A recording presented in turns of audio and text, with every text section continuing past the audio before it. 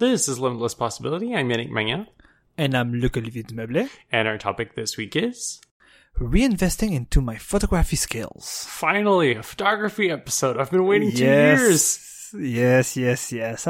But before we get into that, I have some follow-up. So first of all, some follow-up for episode 166. The YouTuber mini disc arms race continues. YouTubers are out on the quest to find the most obscure gadgets using mini disc.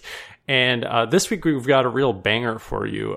Cathode Ray Dude on YouTube uploaded this video about a Sony mini disc camcorder.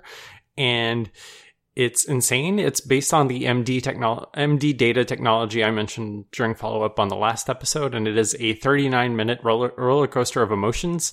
Just when you think that the camcorder can't get any weirder, it just keeps going and keeps going. So I highly recommend you stick with the video for the entire 39-minute length, but it's worth it. It's worth it. Next up is follow-up for episode 165. That was the episode we did about fighting game netcode, and I just want to bring up the two major games with rollback netcode have come out over the last week. The first was Multi-Blood Type Lumina, which is the first Multi-Blood game in a decade, and the second is Nickelodeon All-Star Brawl, which is basically Smash Brothers with Nickelodeon characters. Unfortunately, both are reported to have similar one-sided rollback issues to Street Fighter V, which is very unfortunate. However, it does seem likely that the Nickelodeon game will be patched. It's maybe a bit more of a toss-up for Multi-Blood because it is an independent Japanese game, and usually that doesn't mean they get maintained for very long, so it's more of a toss-up, let's say.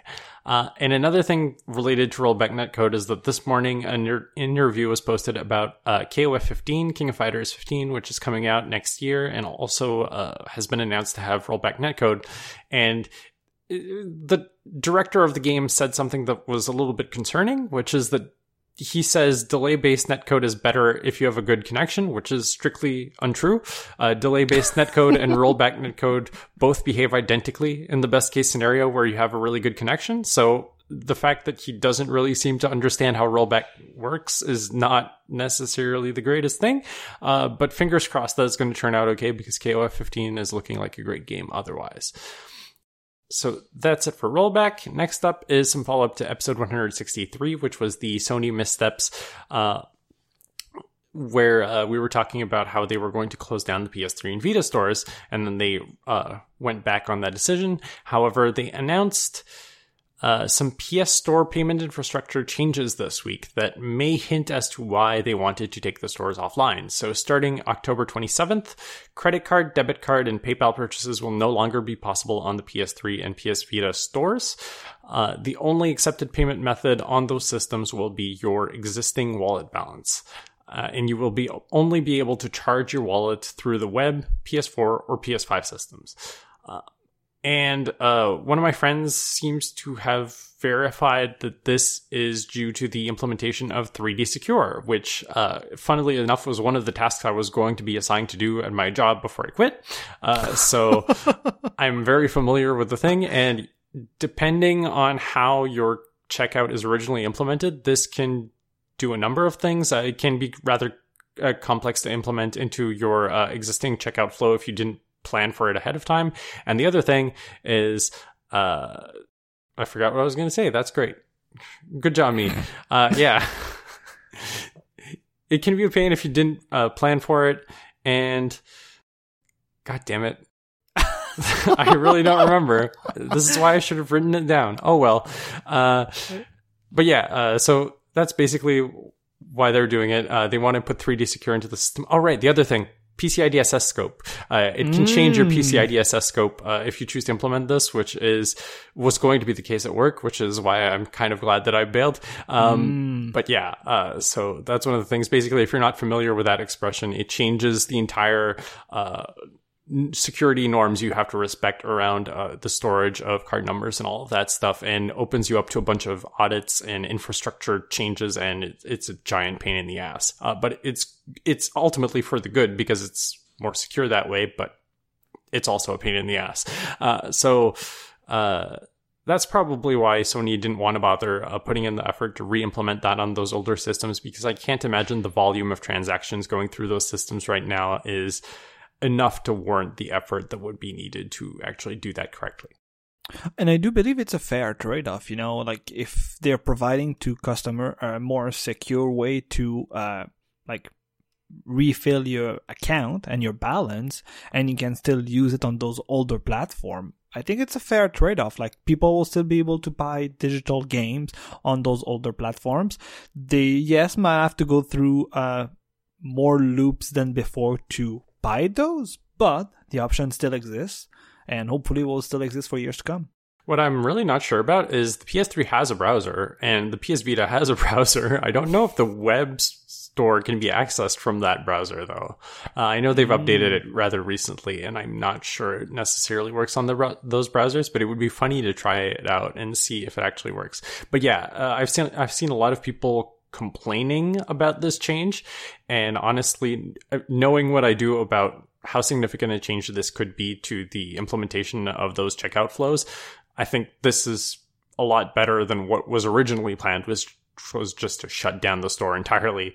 This is a pretty great compromise, honestly, for this. And if you're interested, you can still buy things, but you don't have to deal with this old system that is outdated and less secure.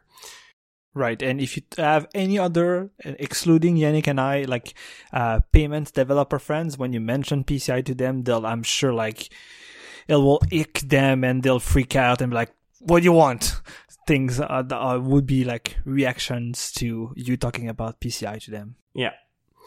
Last bit of follow-up is for episode 147. That was when I was talking about my personal projects, and I just want to point out that the first Mac release of Caesura is almost complete. I'm basically feature complete right now, and by the time you hear the next episode, it should be out, so look forward to that. In the last couple days, I've completely implemented playlist support, and it can now actually play music, which is pretty important for a music player.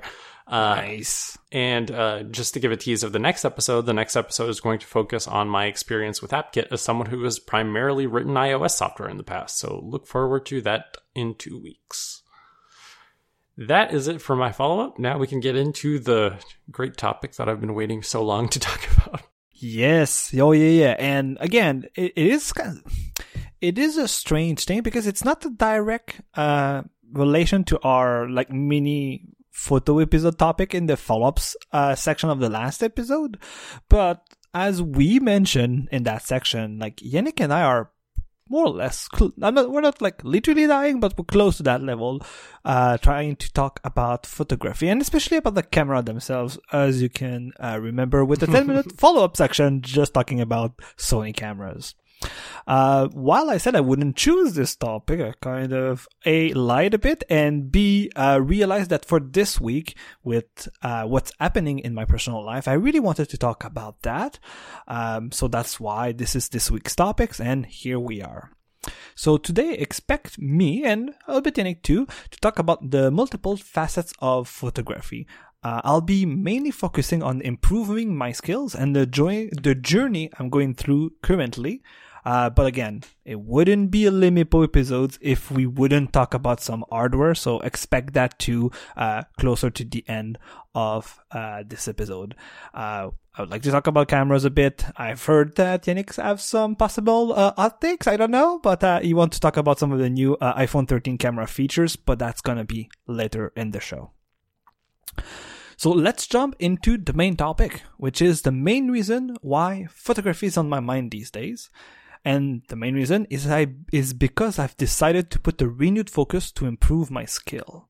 But before we talk about what I'm doing to improve my skills, I want to explain where I got this renewed energy, and again, where I really where photography came back as a good topic I want to spend my attention to in the recent days. And as you might expect, because I've said the word hardware 10,000 times in the last 3 minutes, it all started with wanting to buy a new camera. So a couple of weeks ago, I was listening to ATP episode 443, and during their typical Ask ATP segment, listeners submitted a really, really good question, which was the following. What camera/lens should I rent for a Disney World trip?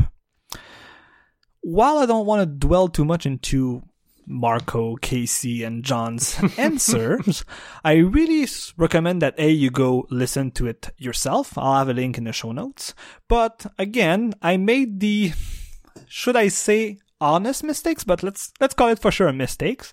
So I started to look at the recommendation, and especially the one recommended by Marco. And if you've been an avid ATP listener, or if you've listened to ATP when they talk about buying shit, you know why Marco's recommendations are never good for your wallet.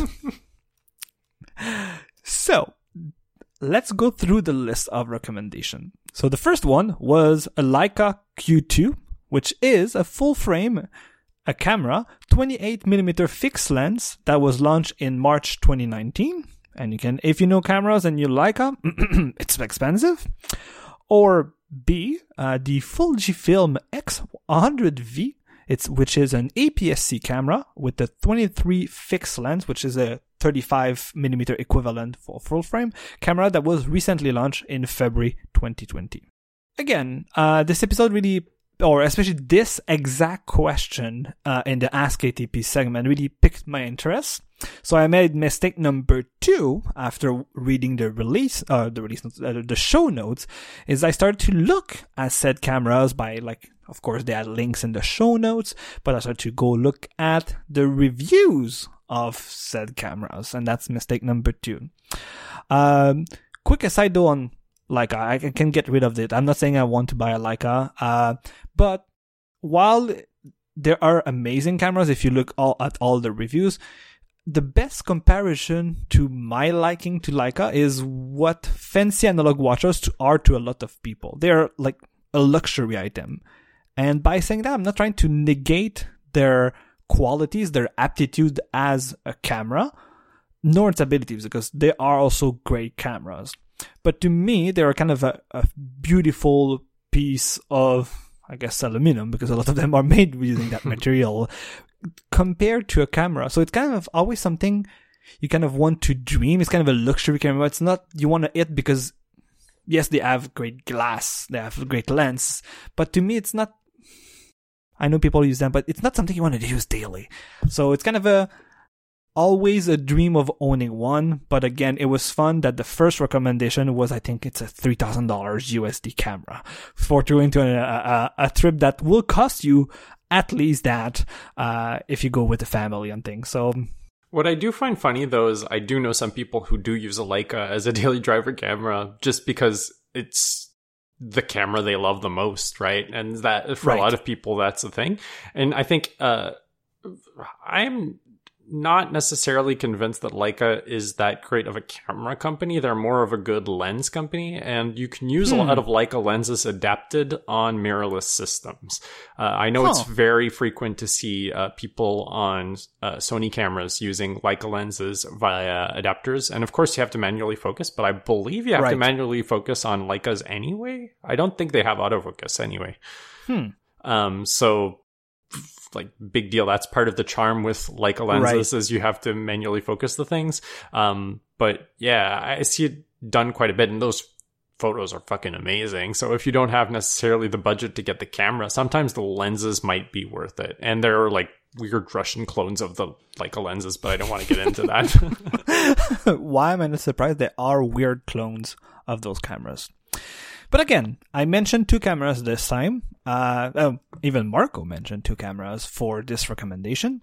And that's when I moved my attention to the Fujifilm X100V, which, if I recall correctly, I forgot to take note of it, is the, I think, even if it says V, I don't think it's on purpose, but it is the 5th, I think, iteration of that camera. I think it's the Mark V, if you want to use, I guess, a Canon's nomenclature, but it is the latest camera in the X100 series, and what a mistake I made. Again, I was quite curious, and it's always fun to see professional using nice cameras and what they can do with them, and there's also the aspect of it's a good gadget too.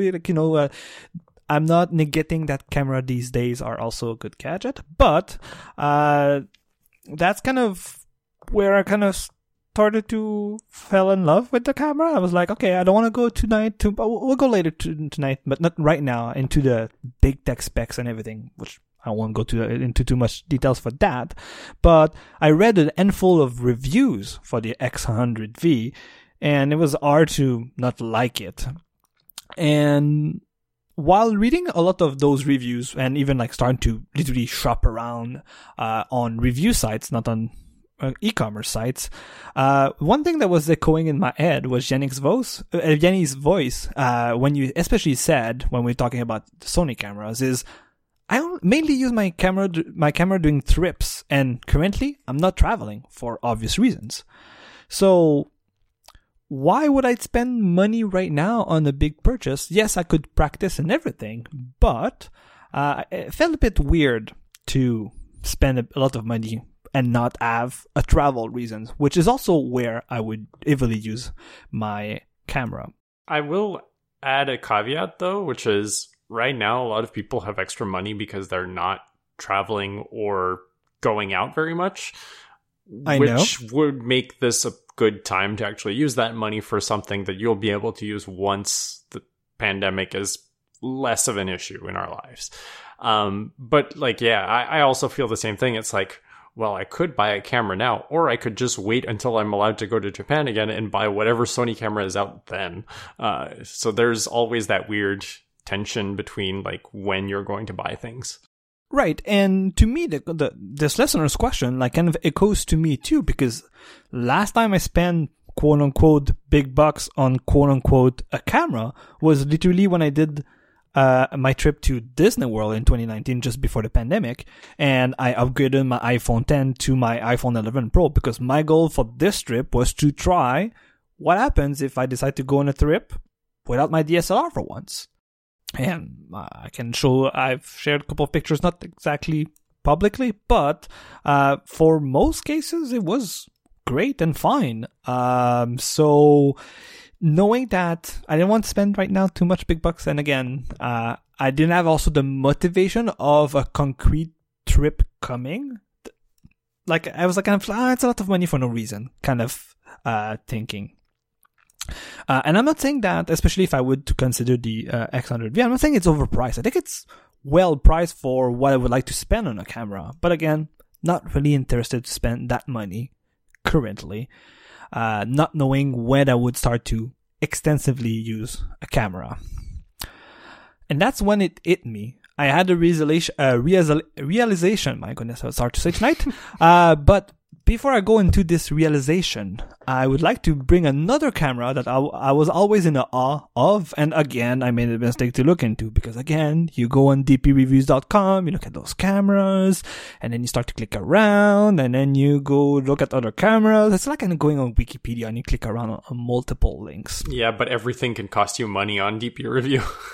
Agreed. So while especially you had great works, because we'll be talking quickly about the Sony camera, you had great words about it in a specific manner in the last episode, especially regarding its upgrade cycle. I always found that I really enjoy the qualities of the Sony RX100 series. But one thing you mentioned, not in the episode, but to like privately in our conversation, is that at this point, even with the RX100 100 Mark 7, it's more or less an iPhone camera with a better zoom lens on it, and that's pretty it. And the reason I bring this camera again is because I was listening to the Test Driver podcast this week, and Austin Evans had an amazing quote during the episode. I'll have a link in the show notes to the right timestamp, but he was talking about the new iPhone 13 and the iPhone 13 Pro. After the announcement, before they got it, I'm a bit late on my podcast queue. Don't judge me. But it was more or less saying that the sensor for the main wide camera in the iPhone 13 is getting close in size to the similar 1-inch sensor found into the RX100. And while I'm not saying that I shouldn't trust my good friend Yannick when he said such things, the fact that other people are repeating the exact same thing kind of blew my mind again. I was like, I was always in awe. It was one of the achievable cameras I would like to try and play with at some point. But it's realized that I kind of have missed its like prime period without Yeah. making a bad joke. Bad pun, I should say. But it felt that maybe I should have either borrowed one maybe 2, 3, 4 years ago than trying to do that right now. But yeah, so I kind of realized that, you know what, like if I were to think about camera priorities and things like that, this is not the one. But one thing I really enjoyed though is its performance size optimization, which means it's a good point of shoot size camera, with near DSLR mirrorless performance. And that to me was compelling. Yeah, when the first RX100 came out, it was a mind-blowing camera. And I was amongst the people who was parading this thing as like basically a miracle of photography technology. It was a really good camera. It had Zeiss optics. It had really good sensor size for point and shoot at the time, all that stuff. Great camera. And it only got better, especially when people started realizing that it's also a really good video camera, and it started being like the go-to camera for vloggers and all of that stuff. It became like this hero product in the product line. And I think it even sort of went up market because of that, because Sony realized like we're undercharging for this camera that is basically the only vlog camera anyone wants to buy, if they don't want to buy an interchangeable lens camera, for a while. And that was really like its prime period. But if you were interested in the photography aspect of it, it kind of like the APS-C Sony cameras in a way. Yes, it was getting upgrades, but the upgrades were not as significant from generation to generation as you would think. And that sort of led to this weird pattern where the iPhone sort of outsped it. And now I think if you're looking at it as a photo camera, yes, it's going to be better than the iPhone in certain scenarios. But I think a lot of the computational photography stuff that the iPhone does now can just kind of give better photos. All good points. And you know what? There's a reason why I talked about the X100V, then I said I had a realization, but I also wanted to talk about the X100 because I want you to go through my thought process of the last few weeks. And it's really a bit mindful when, especially we talk about cameras, Yannick is not good at helping me, and I guess I'm not good at helping me and not buy a camera. But, we're at the moment where, with all of what Yannick has said, I was like, crap, I really wanted to try a RX100. And was getting frustrated myself because I was kind of getting back to the same state of mind that Yannick had when he was talking about the alpha cameras. Is I kind of want a new gadget, but there's not something out there right now that would fit my need. So, while all the researching and the reading of the reviews and talking to Yannick about that was really fun, I didn't want to buy a camera without a purpose. And that's when it hit me again. That was not Yannick this time though, that was talking inside of my head. The voice of my performance driving instructor. Yes, those people. And hear me out because it is important. So I'll set the stage. Let's say you're me, you go to driving events, and let's see you meet people, and we won't be too stereotypical, but let's say they have a lot of money and they're white. So you can imagine, and they love to brag about their new sports car, that they have a better sports car than the other friend, and they have to create those fake competition where it's more or less like who has the biggest wallet and not the best driving skills, where they compare also their driving skills to their car, but not what they can do on the track.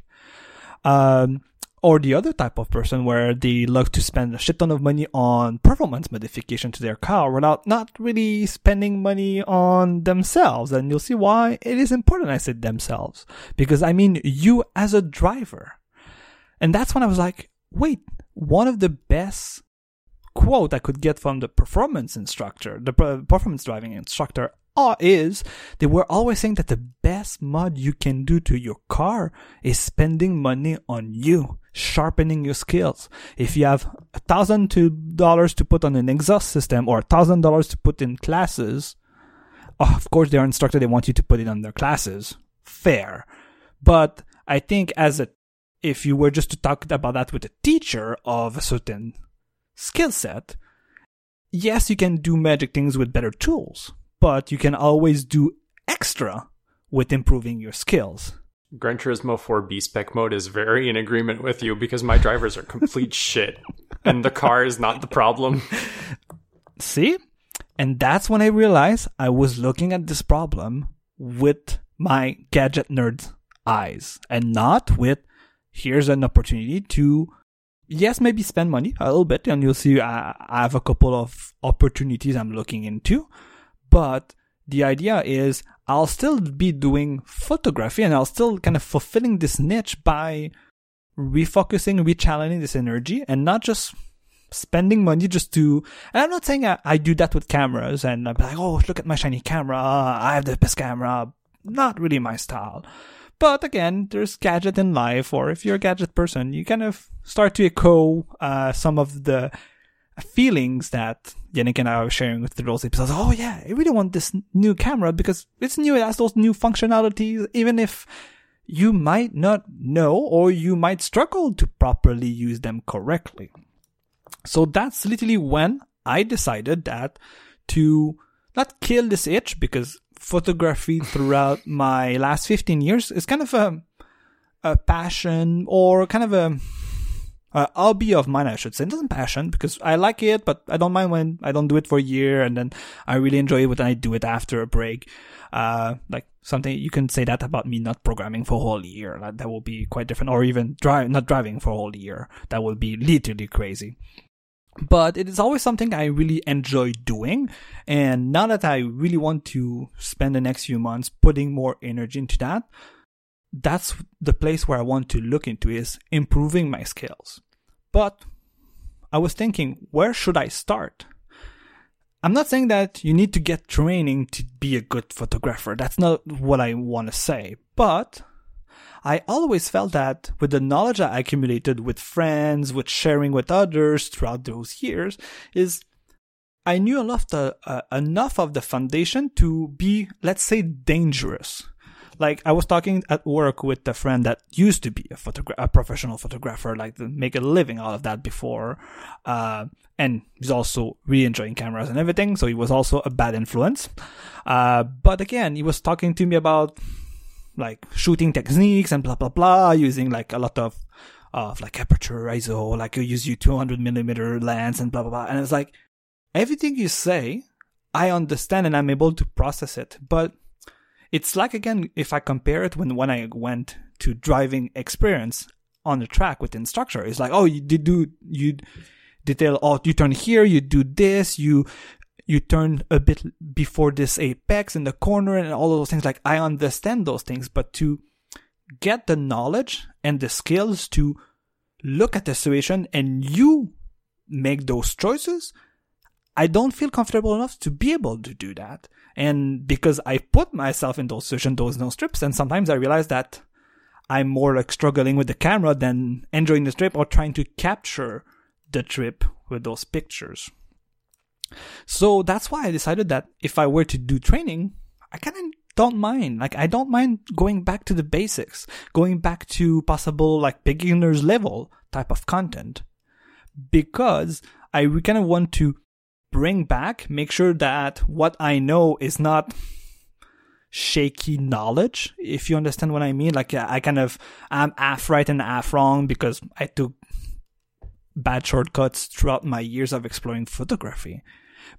And all of this is to possibly bring back next time I go on a trip and be more able to enjoy this trip while also having the tools to see, let's say, a scenery and be like, okay, because the light is in this direction, I need to do X, Y, and Z, and not just like spend 5 minutes and now I tried this, look at the camera, I tried something else, look at the camera. I need to be a bit more comfortable and I guess, comfortable, I guess more, I'm blanking on the word, but more sure of my skills, more reassured of my skills, and I think that's going to be helpful.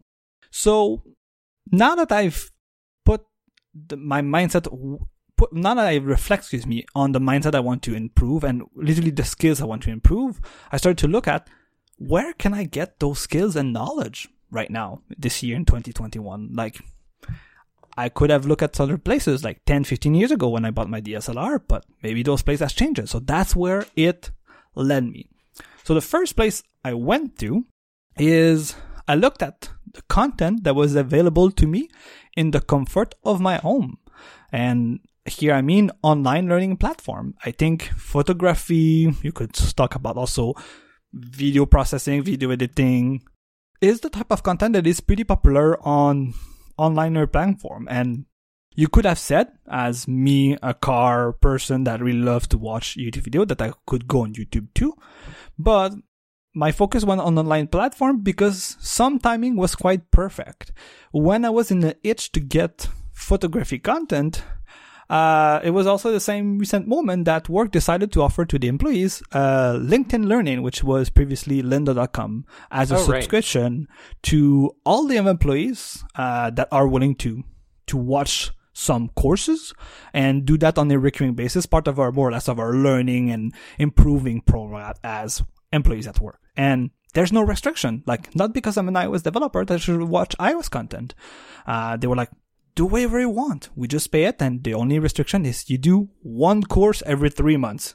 And if you do that, we'll keep your subscription paid at work. I was like, you know what? That's perfect. Great timing for that. And it was interesting because, again, no judgment. Like, people might say, oh, for photography, this other one is more interesting. If it is, please send the recommendation to me. I would really want to watch it. But what I discovered quickly when I looked at LinkedIn Learning is, first of all, it was lynda.com, and a lot of the old content from lynda.com is still alive. Again, also for photography. So it's funny sometimes that some of the course I watched, they was like, oh, you can find the other, my other course, like the instructor saying, oh, you can find my other courses on lynda.com. I was like, yeah, no longer lynda.com. But for the few courses I watched already, their photography content really hit the spot where it gives me all the knowledge I want in the comfort of my own, but like kind of like this refreshing of the foundation of those skills needed to then layer on top more advanced technique. And like just by watching the content, I've watched I think 3 courses now, and it's like, oh yeah, I remember like this rule up. Like, I don't have a concrete example. I have a couple of notes that I didn't write in my notes, but I have photography notes I'm taking care of.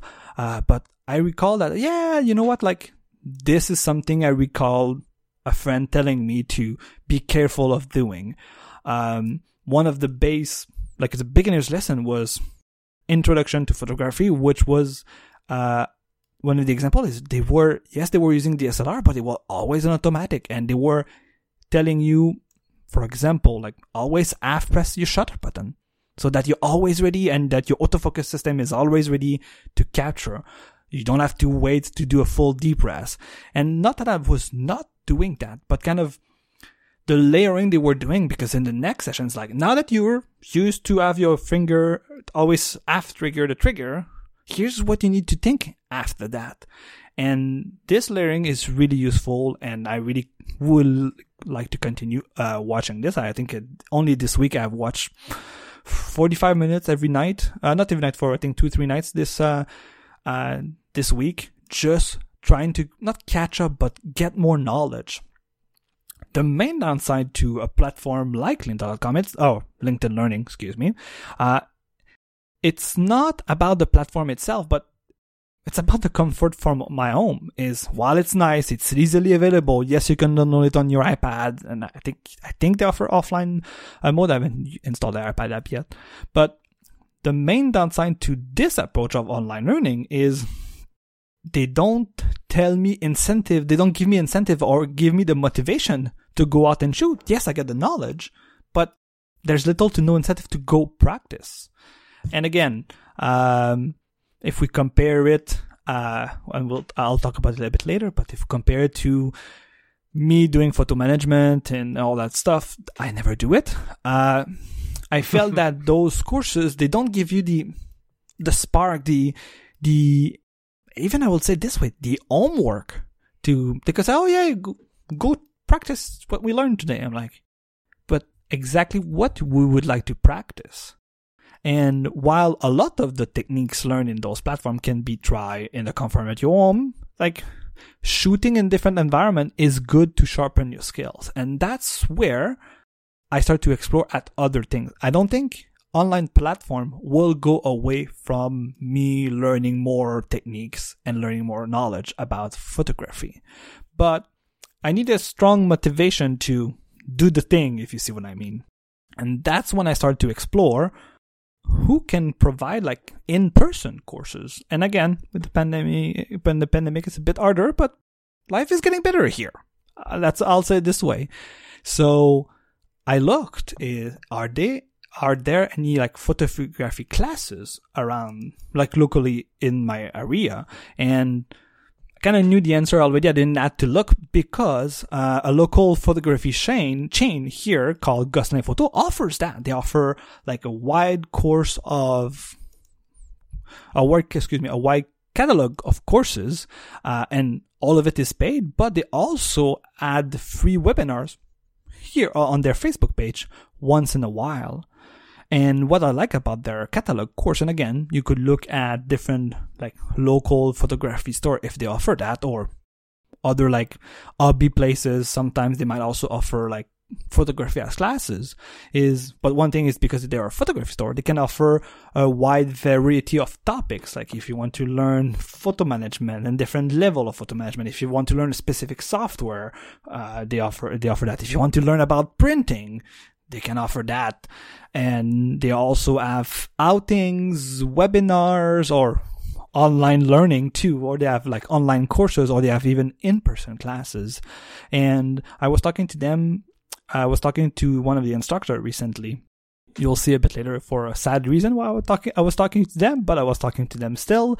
And one of their kind of like photography 101 course is 6 lessons of 3 hours, which the 6th one is an outing. So there's literally, we have to go out and shoot photos. But the first 5 one, at the end of the session, you have an homework. And it's not just you go in a room and you sit and then you watch PowerPoint, which I'm sure it is this way. But they have added an homework element to be like, okay, this week, because it's really 6 Saturdays, one after the other. And so the next Saturday when you attend your class, the teacher will literally be like at school, where are your picture? I want to see the picture. What did you try? And that might sound stupid to you, but to me, I was really excited that they were doing that, because they give you the motivation to be prepared for the next lesson and to show that you've tried what you've learned. And also, you already create this feedback loop that is pretty interesting. Yeah, with like online learning or whatever, if you're just watching videos that were made like 3 years ago or whatever, even if you take the photos, even if they assigned homework and they had you take photos or whatever, you'd have to be the judge of whether or not you did it correctly, which you might not necessarily be even qualified to do. Whereas here, you're actually showing them to someone who would actually know their shit and could actually give you feedback that is directly applicable to what you did, which is great. Oh, totally. And I think that's, like, I'm pretty still motivated to do the online courses, and I'm not saying they're bad because of that, but that, I think it's the element missing to go to the next level. Because it's funny, one of the courses, and you'll see that's my kind of last point where you can get all those skills and knowledge, is one of the courses I watched from LinkedIn Learning is they were mentioning like, you can use social network for that, where you can build community. I cried a bit too because they mentioned Flickr. I know, it's so sad. I think the courses were recorded in 2015. So I was like, oh my God, they showed an iPhone picture. I think it was an iPhone 5. And I was like, oh my God. So yes, it was really a trip back memory lane, but they were like talking about Instagram even, but it was so funny looking at Instagram screenshot from that time. But yeah, what I meant by talking about social network is, we all know about social network. You might not want to get feedback through them unless you're in a closed source community, and you might not want to have feedback from everybody, or you might feel a bit shy or afraid to reach out to other photographer online and be like, hey, I really like your picture. Can you help me? Like, again, the in-person lessons have an element where somebody is motivated to give you feedback because you pay them to give you feedback compared to social networks. So there's that element nonetheless. I will say that when I used Flickr for my photos and I posted them in groups or whatever to get feedback, generally people were very nice. I've never really run into bad people on Flickr. It's mostly other platforms. Yeah. And again, that's why I mentioned crying a bit when they mentioned Flickr. I guess Flickr is not what it used to be, but I logged in today. It was very spooky. Ooh. I would assume that the people still using Flickr to this, they are really, really like big into photography, and possibly it is even more of a niche than it used to be for the topic of it is a social network optimized for photography content and photographer, not just all the pictures you can see on Instagram like it is right now. It's but really again, sad. okay. I miss it a lot. But again, last but not least, I don't think it is worth demotivating social network too much, because I guess you can find like Discord rooms or Facebook groups, or it's not the same. I'm not saying it's the same, but if you want this feedback loop, and for sure without hiring somebody to do that for you, or just doing that again in the comfort of your home, I think there's still a good place for that. And the other thing is, I do believe that currently, if you're not looking for feedback, but if you're looking for a place to inspire you, to allow you to not be more creative, but to kind of like let your creative thinking flow, I think like a social network where if you change who you follows for Instagram, for example, where you might focus on like professional photographers, or I would say vloggers, but like travel photography, or like house photography or street photography, you might see inspiring ways, and it will help you kind of create more energy around that topic. Again, I haven't done that too much just yet. You could still say that either my Twitter account or my Instagram account are either really iOS biased or car biased, but the bare minimum that I did in the recent weeks, I was like, oh yeah, like let's not negate social network too much, maybe for the feedback loop part, but for seeing what others are doing, and like maybe saying, hey, I want to try what they're doing in this picture, not capturing, but like the way they compose the subject, or the special techniques they use to get this, I don't know, I don't have a clear image in front of me, but you see what I mean. Like they might use a special technique that they explain quickly. Oh yeah, I want to try that too in my own context with my own subjects, that I can compose in such a way that they've done could be really inspiring. Overall, that's were the points where I mentioned talking about improving my skills and re-channeling this energy about buying a new gadget into improving my skills, where I could literally spend the amount of money, like worst case scenario, I could even spend the amount of money that I wanted to put on a new camera into private lessons, online learning, even I say private lessons, I meant courses, and even private lessons, which could easily go quickly to a camera budget in lessons alone. But I felt that overall, I believe, and I still I'm going through this journey, so I expect that in the next few weeks and in the next few months, I'll be able to report back on some of those learnings and be like, here's what I like, here's what I dislike in the end. But the idea is, this is the early stage of my journey into photography, and I'm really happy to kind of like have renewed energy and renewed focus into that. And also, I talked a lot about the skills of shooting, of composing pictures today, and like that's where I wanted to have my focus energy. But I know that maybe when this side of my renewed focus or my attention will die down a bit, I know, as I mentioned, either in this episode or even in our previous photography episodes, I suck at photo management. But one aspect I already know today, that if I start to look at how to improve my skills there, is one of the things I realized throughout the years is I don't want to pollute my Apple photo library.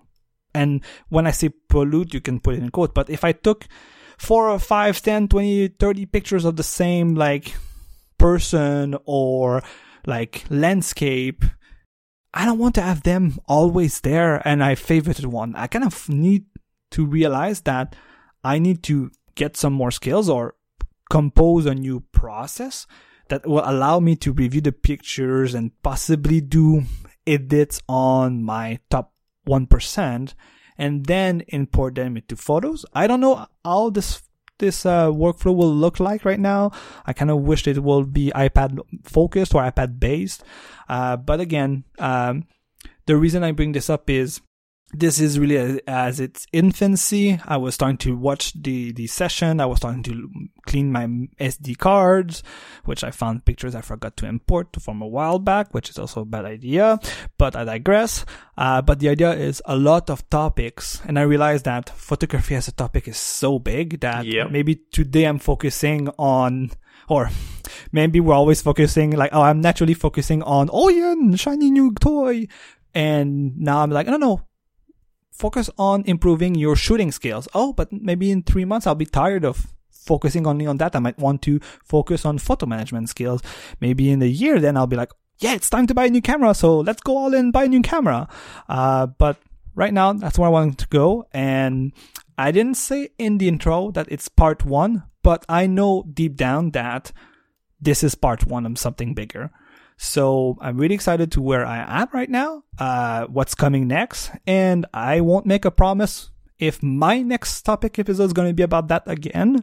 I will not commit on it being that again, but expect for sure in the next few episodes, few months to hear me talk about this more, because this is something that is really becoming a big hobby right now, and I would like to share it.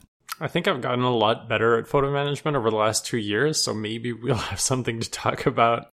Ooh, I'm eager to hear your thoughts about that. But again, I start to realize that there's a process where I want to make sure that all the photos that get automatically into Apple Photo Library, aka the iPhone pictures, I have a quick way to process them, to be like, like maybe I have like 10 duplicates and this one is bad and that other one is bad. I reinstalled Gemini 2.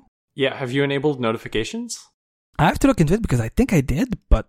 Okay, because that's been a big thing that I've done over the last couple of months is I've enabled what they call photo radar notifications, which is every week you get a notification. I think it's on Friday nights for me.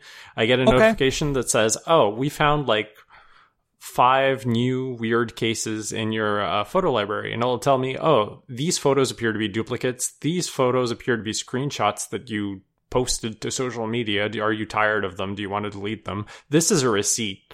And it just shows you like this list view of all the new stuff you added over the last week that it has identified as potentially like being this kind of thing you might want to purge from your library. And you can just do it from that one screen and then you're done and you move on and you come back next week. And basically you have like this, you don't really have to think about it actively. You just have to like treat the last week each time. And it keeps my library very clean. And I've become sort of obsessed with keeping it clean ever since, I think it was 2 years ago when they redid the photos, the main view in photos, where they have like the bigger tiles and all of that stuff. Right. I was finding so much useless shit that I was like, okay, well, I should clean my library so that at least the big tiles are actual photos I care about and not just random garbage.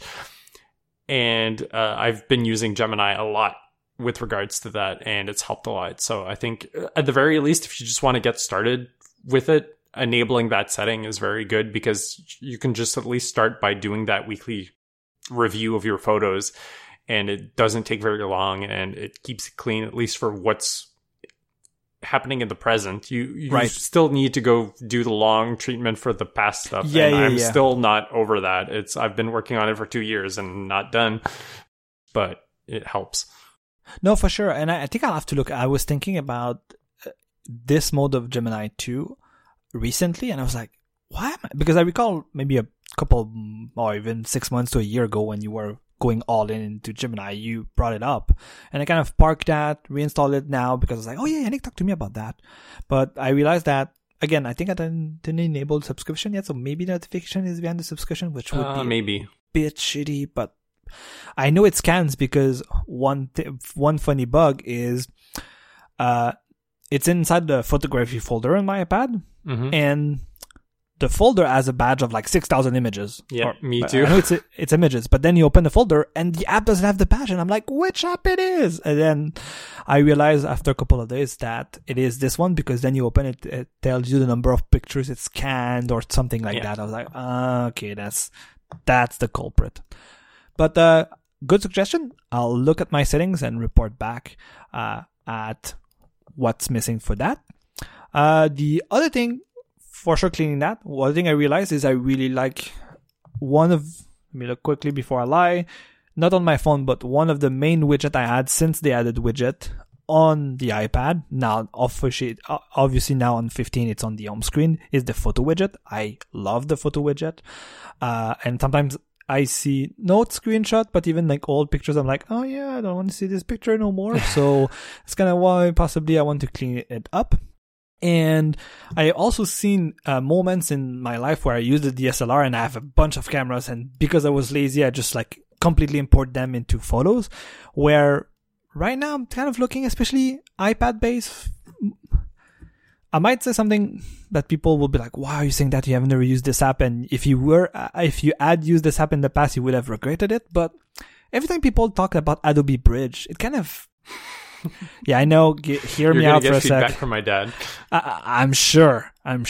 But my understanding of Bridge was you put the picture in and then you would let other app do something with the pictures, which kind of what Apple Photo Library is. But what I want to do is I kind of want to have, let me put the pictures in this software or in this like directory in folders or something like that, or in Finder, excuse me. And then let me just like triage, but I have like photo editing tools, or just like I can see photo metadata, not just the Finder metadata, and I can like quickly like maybe swipe and things like that to process. And then at the end is like all the pictures I like, they go in Apple Photos. The rest, either they get trashed, either they go in the backup.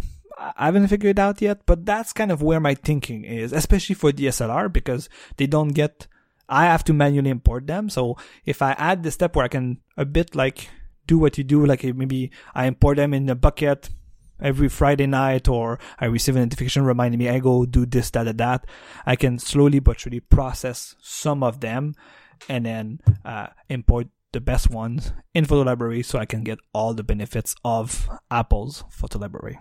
I'm not sure if this is true or not, but I recall that Gemini has a sort of like Tinder style swipe left, swipe right triage mode for photos that you might actually want to use in that case. I think you're right for when you import, but I have another app that I need to look into once I have a bit more DSLR pictures, but I think it could do what I'm doing. And it was a Casey List recommendation, like I think he knows the developer that builds this app. Oh yeah, I think I remember Photos. hearing about that. Yeah, and I think I saw recently could be like a year old or something like that they also have an import feature, if you pay for the subscription, of course, where it allows you to literally import from a folder, from files. So I was like, a folder now from files can mean an SD card. Oh, that's true. And they do have this, like you delete, but you can do that right now with photos in the Apple Photo Library. So that's my problem, is I don't want those pictures to be imported in Photo Library and then do swipe delete, swipe like, swipe delete. I want to do that first, possibly even going through a photo image editor. I've reinstalled Pixelmator Photo too, so I want to learn how to use it properly, and possibly do a couple of editing, insert GPS tags. This sounds like some weird Casey style workflow complications that are like mostly useless. But okay, I'll ignore what you said. I'll imagine. What you I will say that. is, like, photo management is a very personal thing that everyone is going to have a different system from everyone else. But sometimes when you actually look at the steps people take and to be comfortable with how their setup is, there are just like completely useless steps in the process that could just go directly into Apple Photos. But fair. But in the end, Microsoft Root, my goal is Microsoft Root is always gonna be and still gonna be Apple Photo Library. Yeah. Because that's that. But again, I think not that I'm saying we went too long. I was not expecting to go as long as True. we went on photo management because, again, for this, I really spent no energy in the last month into that. I just reinstalled a couple of apps, look at where they were at, and even with iOS 15, I realized that some of the photo apps that I reinstalled, they're no longer necessary, especially to edit timestamps and GPS coordinates. Yeah. Because iOS 15 Photos app does that for you now. So it's pretty neat. Which brings us to our small section about hardware. Yay. Are you excited that we're talking about hardware now? Yeah, it's going to cost me a lot of money. Yes. Nick, I really want a Fujifilm X100V. Yeah, I'm not Please surprised. Convince me to not buy one. Can't do that. Kidding aside, though, I talked for at least 40 minutes about how I'm not spending money on cameras, just for scale. So for sure, I'm not buying one soon. But I kind of realized that it's the main reason why I'm in awe is, and I forgot if I mentioned it in our previous photo episodes. And if I did, I'm sorry. We've been doing this podcast for 7 years, so I repeat myself. But I've owned my Nikon D500 for 12 years now. Yeah, I think I bought it in 2009, if I recall correctly. So, and I think it's even around like September, October 2009. So, more or less 12 years. And you bought your NEX, I think, a year after me? 2011, summer 2011. So it's 10 years. Yeah, so it's about 2 years after me, which meant that mirrorless or even Micro Four Thirds, that was something that they were using the LinkedIn Learning video I watched. I was like, Micro Four Thirds, huh? I mean, they technically still exist, but not very much. Right, and I think one of the funny comment, again, small tangent, is that they were saying that what was nice about Micro Four Thirds is it was a standard shared by multiple camera manufacturers and camera maker, and somebody in the comments of the video in the Q&A section, they were like, yeah, it's watching that in 2018, and hear the comments about Micro Four Thirds made me laugh a lot because, yeah, nobody is making like compatible lenses for multiple brands, but because they respect Micro Four Thirds, they are why am I blanking on the word? They can be used on different cameras of the different brands. I mean, there's still being made, the lenses for Micro Four Thirds by numerous companies. It's just the only one making cameras right now is Panasonic. Oh, okay. I was not up to date for that. I just I realized that I haven't heard about Micro Four Thirds in a while, so that made me laugh when it was brought up in the standard video. Was made by Panasonic and Olympus, but Olympus isn't making cameras anymore, so it's pretty much just Panasonic. But I thought other people than Panasonic and Olympus adopted Micro Four Thirds. Lens makers did. I don't think other camera makers did. I see. Again, the video I was watching on LinkedIn Learning was kind of selling the point that if you go all in the Micro Four Thirds, like changing Can't bodies, go wrong, except until 2021 when there's just Panasonic left. Right, which was quite funny. But again, so small diversion again. So I bought my D5000 in 2019, more or less when it got released, or a bit after. Oh, maybe wrong. Maybe it's 2010. Who cares? 11 years ago. And soon after, mirrorless, Micro Four Thirds, whatever you want to call it, but mirrorless cameras really went into they were the nice things, and not only the nice new shiny new toy, but they were kind of like, these are the future. And people saying that these were the future had multiple reasons, but one of the main reasons is like, look at this small camera. Yes, it has a big lens on it. Who cares? The body is so small. And after traveling, I was about to say around the world, not really, but like traveling a lot with my D500, I don't have that much lenses. I only have two, 18-55mm and a 55-200mm. But they are quite bulky, and traveling with all of that fun stuff makes it even bulkier. And and it still is my main gripe with the DSLR that I have is I like the image quality. Could be a bit better nowadays, but that's fine. But the size was always my main gripe. And looking at the small cameras like the Fujifilm X100, it's like, it's even a prime lens. I never experienced prime lens. I only have kit lenses and they're zoom. So I was like, oh my God, I need something small. Could I make my D500 a bit small, 5000, a bit smaller? Yeah, I can, but I need to buy more lenses and I don't want to buy more lenses right now. So, I think that's my main point is my next camera, whichever model and brand it is, needs to be small. How small? Smaller than the typical body size of a DSLR like my D5000 is, which if I compare it to other DSLR, they are about DSLR shape and size.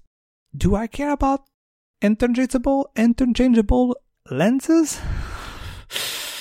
Ooh, I'm struggling with that thought, Yannick. I am struggling with that thought. I'm not sure yet. I'll have to consider that.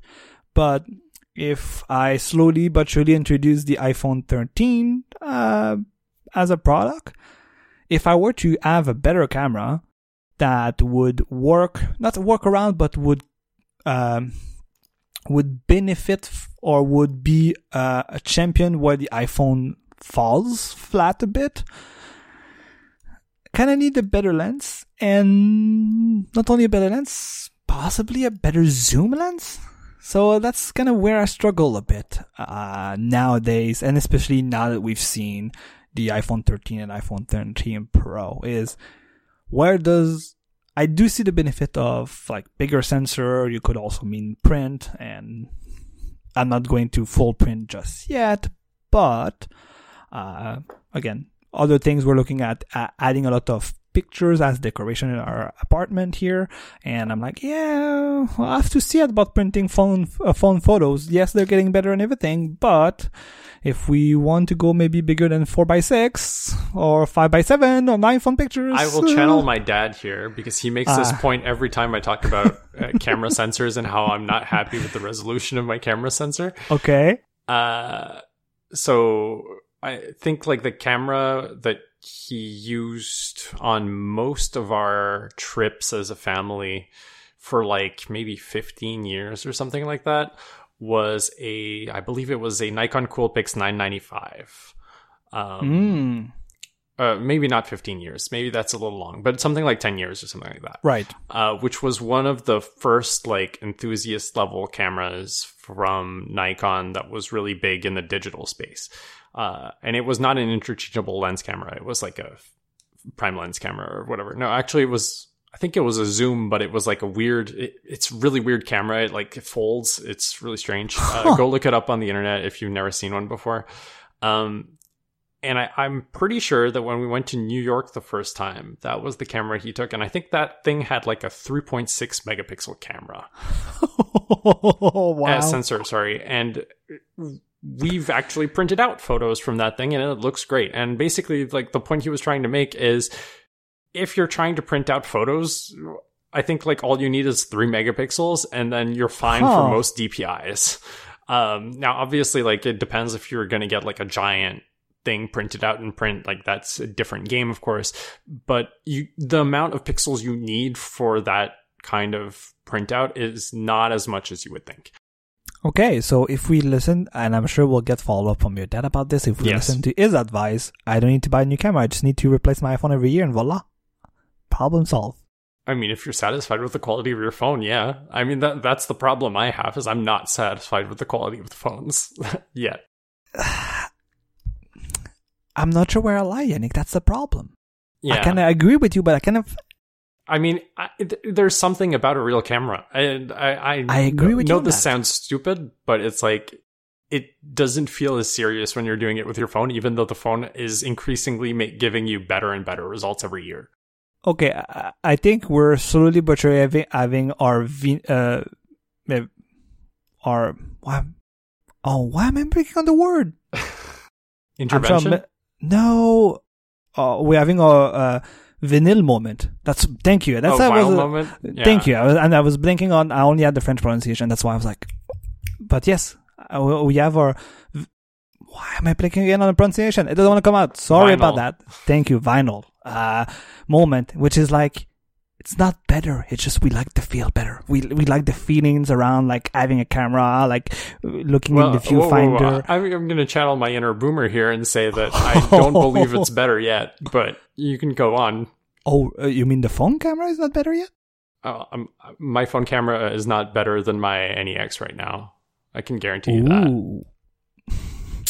Yeah. Like the best example, and again, to interject with the iPhone 13 again, I was watching some video reviews. I haven't watched the one you sent me yet. I was watching the Tyler Stallman one, and he was mentioning that. And this is the type of problem that when somebody points it out, and I've seen, like, it was not the first one to point it out, so I was like, yeah, he's right. But like the ghosting effect you see from iPhone lenses, like since somebody like showed me that, I'm like, oh my God, I don't mind it. Like you can watch YouTube videos about this and such, but if you want to have great quality, like I, as a person that watched a lot of phone content, like content made on phone cameras, every time I see ghosting in a video, I'm like, yeah, it comes from an iPhone and it shows because of that. So I hope at some point they fix that. It's also funny because I know how when people are shooting on Sony is because of the rolling shutter issues. It's like, oh, really? We know how to pick out the specific weaknesses of each camera.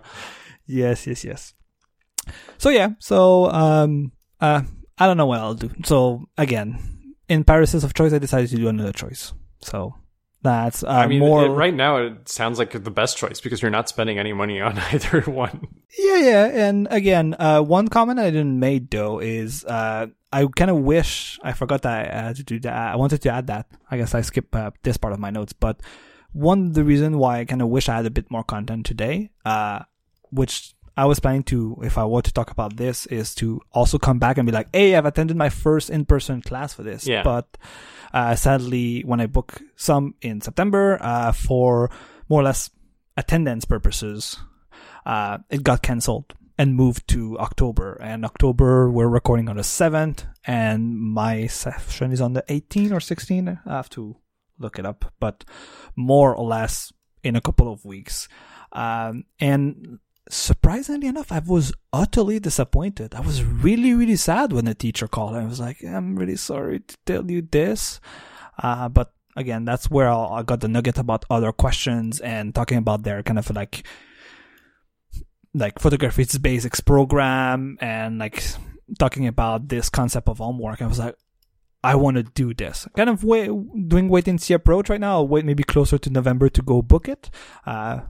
Especially see if I'll have a class in 2 weeks that I can attend or not. But yeah.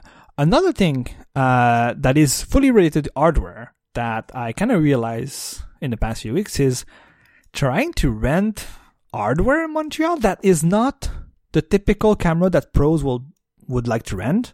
It's pretty hard. Like, I couldn't get an A7R like this. 3 shops and even like not only 3 stores, but like dedicated, like, I guess cinematography, like rentals, like AV stuff. But all of it is really like professional optimized. And again, I guess that's where they make the most money. That's fine. But I kind of wish either US general rental service would ship to Canada, or that one company in Canada would do the typical, like, we have a warehouse in the middle of the country and then we ship from everywhere, which I think that's what lensrental.com is doing in the US. Because seriously, I think that might have been dangerous. Hear me out for a sec though. But I kind of wish I would just, like, maybe for the sake of like spending $100, I would have rented the X100V for a weekend or for a week for maybe $200 and like have fun for doing that week. Yeah, that's what I would have recommended to you if you hadn't mentioned that doesn't seem to be possible. Yeah, I looked around and usually like a lot of the places that they do renting, they have like a limited availability of camera models. And again, it's really high-end optimized, like full frame, which I guess could be fun too, but spend even more money. Surprisingly enough, not too much. But again, with the possible downside that it's like, oh my god, now I only want to have full frame cameras. That's why I don't do it. That could be the other problem. And I guess that's also the problem with renting, is then you try it for a week and you're like, I want it. But again, I think, especially to go back to what you were saying about the RX 100, 765, whatever mark you want to buy, that could have been a nice camera just to rent out, as you mentioned, just to be able to say that like you've enjoyed it, and now you like really can say like, oh yeah, like I took a picture with my iPhone 12 or iPhone 11 Pro, and then I took a camera with the RX 105, and yes, ignoring the zoom functionality, it's more or less the same quality, or not, but at least being able to enjoy and having those moments in the next few months, like, hey, this weekend my activity is gonna go rent a camera and go enjoy it. Walking around, taking pictures, or we're going up north on a chalet, something like that, and that's what I bring up. I would have enjoyed that liberty or that possibility. Again, if you're from Quebec, listening to my voice, or even in Canada and they ship to Quebec, if you know of a service like that, please send it my way, because I would have enjoyed a rental service with more different brand availability, different model, where I could, let's say, hey, every month or so I spend $50 or $100 on a camera for a weekend, and it just rented it, and then I return it after, or I go bring it back to a shop that offers that, and would allow me to have fun in a different way with cameras. Sounds great. I know you had some comments about iPhone 13 to make in our hardware section. Yeah, so one of the big features, well, I don't know if it's a big feature, but one of the features that was announced for the camera on iPhone 13 and iPhone 13 Pro is photographic styles. And I am surprisingly a little bit excited about this. Ooh, okay. I was not expecting you to be excited. I was expecting you to have hot takes for reals. No. So the funny thing is, I sort of have a filter on, so I use Darkroom on my phone whenever I take phone photos to basically apply a filter on all of my photos that does exactly what photographic styles would let me do. So it would let me basically bake in my preference for vibrancy and contrast in images directly into the camera app and not have to do it in post, which would mean that photos would be ready to share immediately instead of needing me to tap 3-4 things and wait for 5 seconds to actually have the images look how I want. The one little thing that is sort of a downside about this is that Gemini, which is what I use to clean out the duplicates and all of that stuff, if there are duplicates and there is one that was edited, it will prioritize keeping that one to the ones that are not edited. And usually if I have a bunch of duplicates, that's how I know the one that I'm actually using and keeping, because I don't necessarily want to favorite all of them. And if I apply a photographic style to all the photos and I take 5 photos of the same thing, then I don't know which one is the canonical one anymore because there's no edit flag set on it, right? So that's the main concern I have about photographic styles. But one day, whenever I upgrade my phone, I'm actually excited to have this feature and actually be able to set the profile to the thing I want. And hopefully it will give a result that resembles what I am having right now with Darkroom. And I have a very similar filter in Pixelmator Photo, which does basically the same thing for my mirrorless photos as well. So I have like a consistent look to all my photos, no matter which camera I take them on. They all have the same sort of color look that I enjoy, which is really nice. So I mean, the mirrorless photos are going to have the edited flag, but I guess the phone ones aren't. And in general, I wish Apple Photo Library had more tools for triage and that stuff, because only having basically favorites as an option that I can sort of use to flag something so that Gemini doesn't delete it is not enough for me. I wish there were other fields that Gemini could pick up on, but there's just nothing because it's not built that way, and it kind of sucks. But yeah, photographic styles looks great. I don't really have much of an opinion on the rest of the camera system, because the rest of the camera system just seems like It's better, mostly.